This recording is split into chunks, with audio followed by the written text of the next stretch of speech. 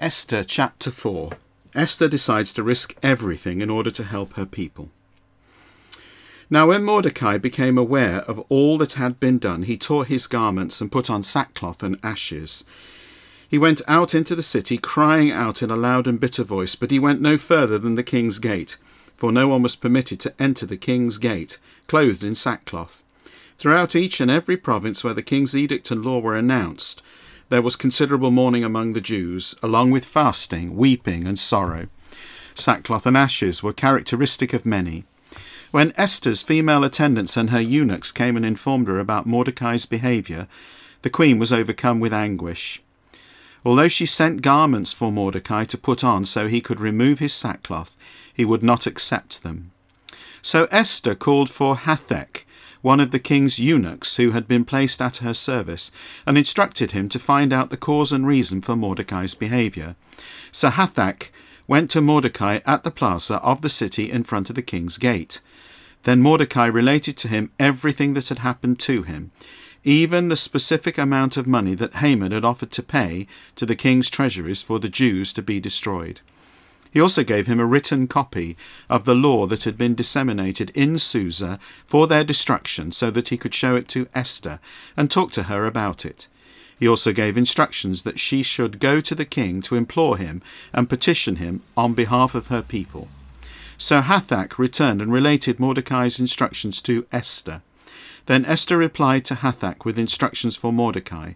All the servants of the king and the people of the king's provinces know that there is only one law applicable to any man or woman who comes uninvited to the king in the inner court. That person will be put to death, unless the king extends to him the gold scepter, permitting him to be spared. Now, I have not been invited to come to the king for some 30 days. When Esther's reply was conveyed to Mordecai, he said to take back this answer to Esther. Don't imagine that because you are part of the king's household, you will be the one Jew who will escape. If you keep quiet at this time, liberation and protection for the Jews will appear from another source, while you and your father's household perish. It may very well be that you have achieved royal status for such a time as this. Then Esther sent this reply to Mordecai.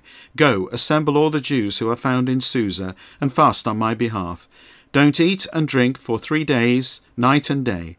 My female attendants and I will also fast in the same way. Afterward I will go to the king, even though it violates the law. If I perish, I perish. So Mordecai set out to do everything that Esther had instructed him. Esther chapter 5. Esther appeals to the king for help. It so happened that on the 3rd day Esther put on her royal attire and stood in the inner court of the palace, opposite to the king's quarters. The king was sitting on his royal throne in the palace opposite the entrance. When the king saw Queen Esther standing in the court, she met with his approval. The king extended to Esther the gold scepter that was in his hand, and Esther approached and touched the end of the scepter. The king said to her, What is on your mind, Queen Esther? What is your request? Even as much as half the kingdom will be given to you. Esther replied, If the king is so inclined, let the king and Haman come today to a banquet that I have prepared for the king. The king replied, Find Haman quickly, so that we can do as Esther requests. So the king and Haman went to the banquet that Esther had prepared. While at the banquet of wine, the king said to Esther, What is your request? It shall be given to you. What is your petition? Ask for as much as half the kingdom, and it shall be done. Esther responded, My request and my petition is this. If I have found favour in the king's sight, and if the king is inclined to grant my request and approve my petition, let the king and Haman come tomorrow to the banquet that I will prepare for them. At that time I will do as the king wishes. Haman expresses his hatred of Mordecai. Now Haman went forth that day pleased and very much encouraged. But when Haman saw Mordecai at the king's gate, he did not rise or tremble in his presence. Haman was filled with rage toward Mordecai. But Haman restrained himself and went on to his home. He then sent for his friends to join him, along with his wife Zeresh. Haman had then recounted to them his fabulous wealth, his many sons, and how the king had magnified him and exalted him over the king's other officials and servants. Haman said, Furthermore, Queen Esther invited only me to accompany the king to the banquet that she prepared, and also tomorrow I am invited along with the king. Yet all this fails to satisfy me so long as I have to see Mordecai the Jew sitting at the king's gate." Haman's wife Zeresh and all his friends said to him, "Have a gallows 75 feet high built, and in the morning tell the king that Mordecai should be hanged on it. Then go with the king to the banquet contented." It seemed like a good idea to Haman, so he had the gallows built. Esther chapter 6, the turning point. The king honours Mordecai. Throughout the night the king was unable to sleep, so he asked for the book containing the historical records to be brought. As the records were being read in the king's presence, it was found written that Mordecai had disclosed that Bigthana and Teresh, two of the king's eunuchs who guarded the entrance, had plotted to assassinate King Ahasuerus. The king asked what great honour was bestowed on Mordecai because of this. The king's attendants who served him responded, "Not a thing was done for him." Then the king said, "Who is that in the courtyard?" Now Haman had come to the outer courtyard of the palace to suggest that the king hang Mordecai on the gallows that he had constructed for him. The king's attendants said to him, "It is Haman who is standing in the courtyard." The king said, "Let him enter." So Haman came in, and the king said to him, "What should be done for the man whom the king wishes to honour?"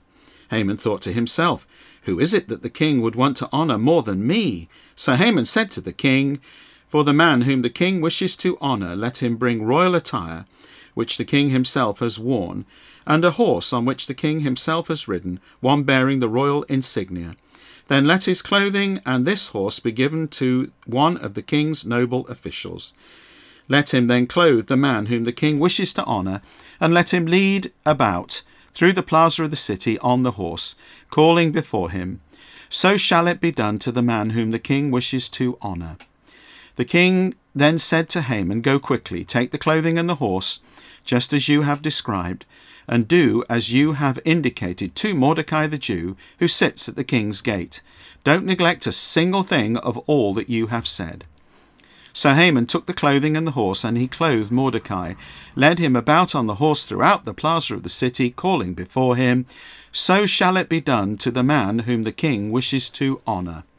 Then Mordecai again sat at the king's gate, while Haman hurried away to his home, mournful, and with a veil over his head. Haman then related to his wife Zeresh and to all his friends everything that had happened to him. These wise men, along with his wife Zeresh, said to him, "If indeed this Mordecai before whom you have begun to fall is Jewish, you will not prevail against him. No, you will surely fall before him." While they were still speaking with him, the king's eunuchs arrived. They quickly brought Haman to the banquet that Esther had prepared. Revelation chapter 2. To the church in Ephesus. To the angel of the church in Ephesus write the following. This is the solemn pronouncement of the one who has a firm grasp on the 7 stars in his right hand, the one who walks along the 7 golden lampstands. I know your works as well as your labour and steadfast endurance, and that you cannot tolerate evil. You have even put to the test those who refer to themselves as apostles, but are not, and have discovered that they are false. I am also aware that you have persisted steadfastly, endured much for the sake of my name, and have not grown weary. But I have this against you. You have departed from your first love. Therefore remember from what high state you have fallen, and repent.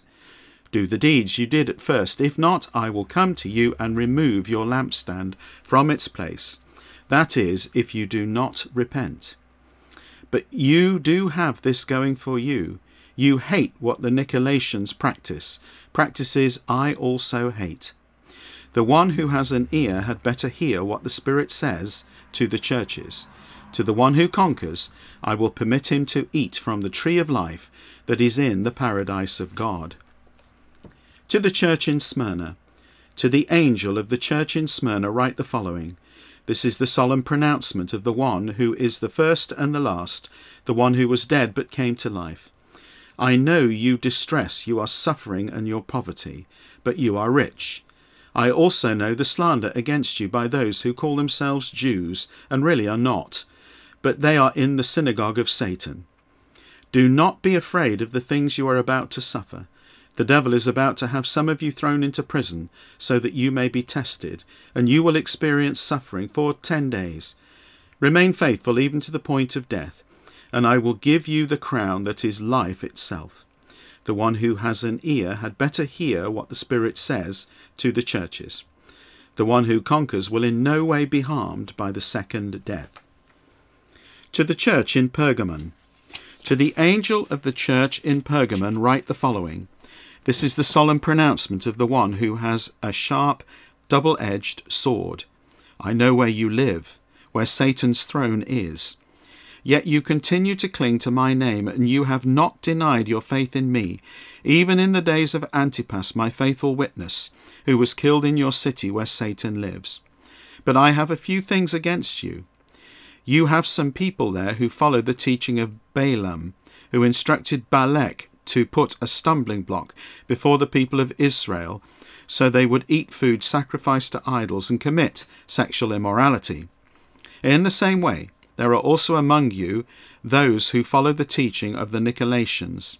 Therefore repent. If not, I will come against you quickly, and make war against those people with the sword of my mouth. The one who has an ear had better hear what the Spirit says to the churches.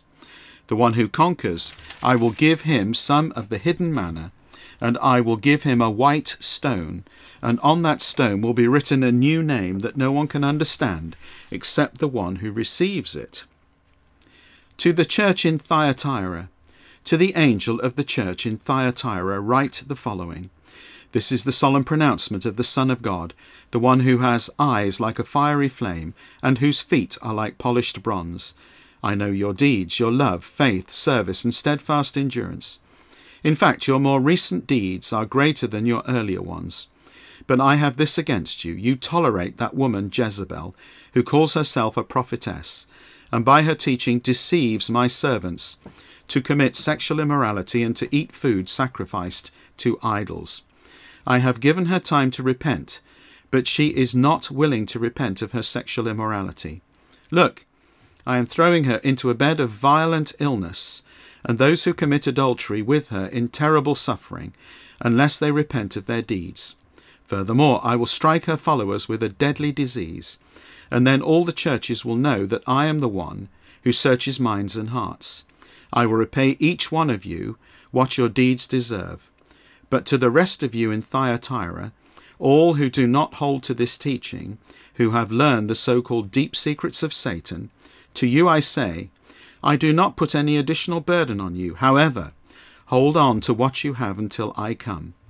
And to the one who conquers and who continues in my deeds until the end, I will give him authority over nations. He will rule them with a rod of iron, and like clay jars he will break them to pieces. Just as I have received the right to rule from my Father, and I will give him the morning star. The one who has an ear had better hear what the Spirit says to the churches.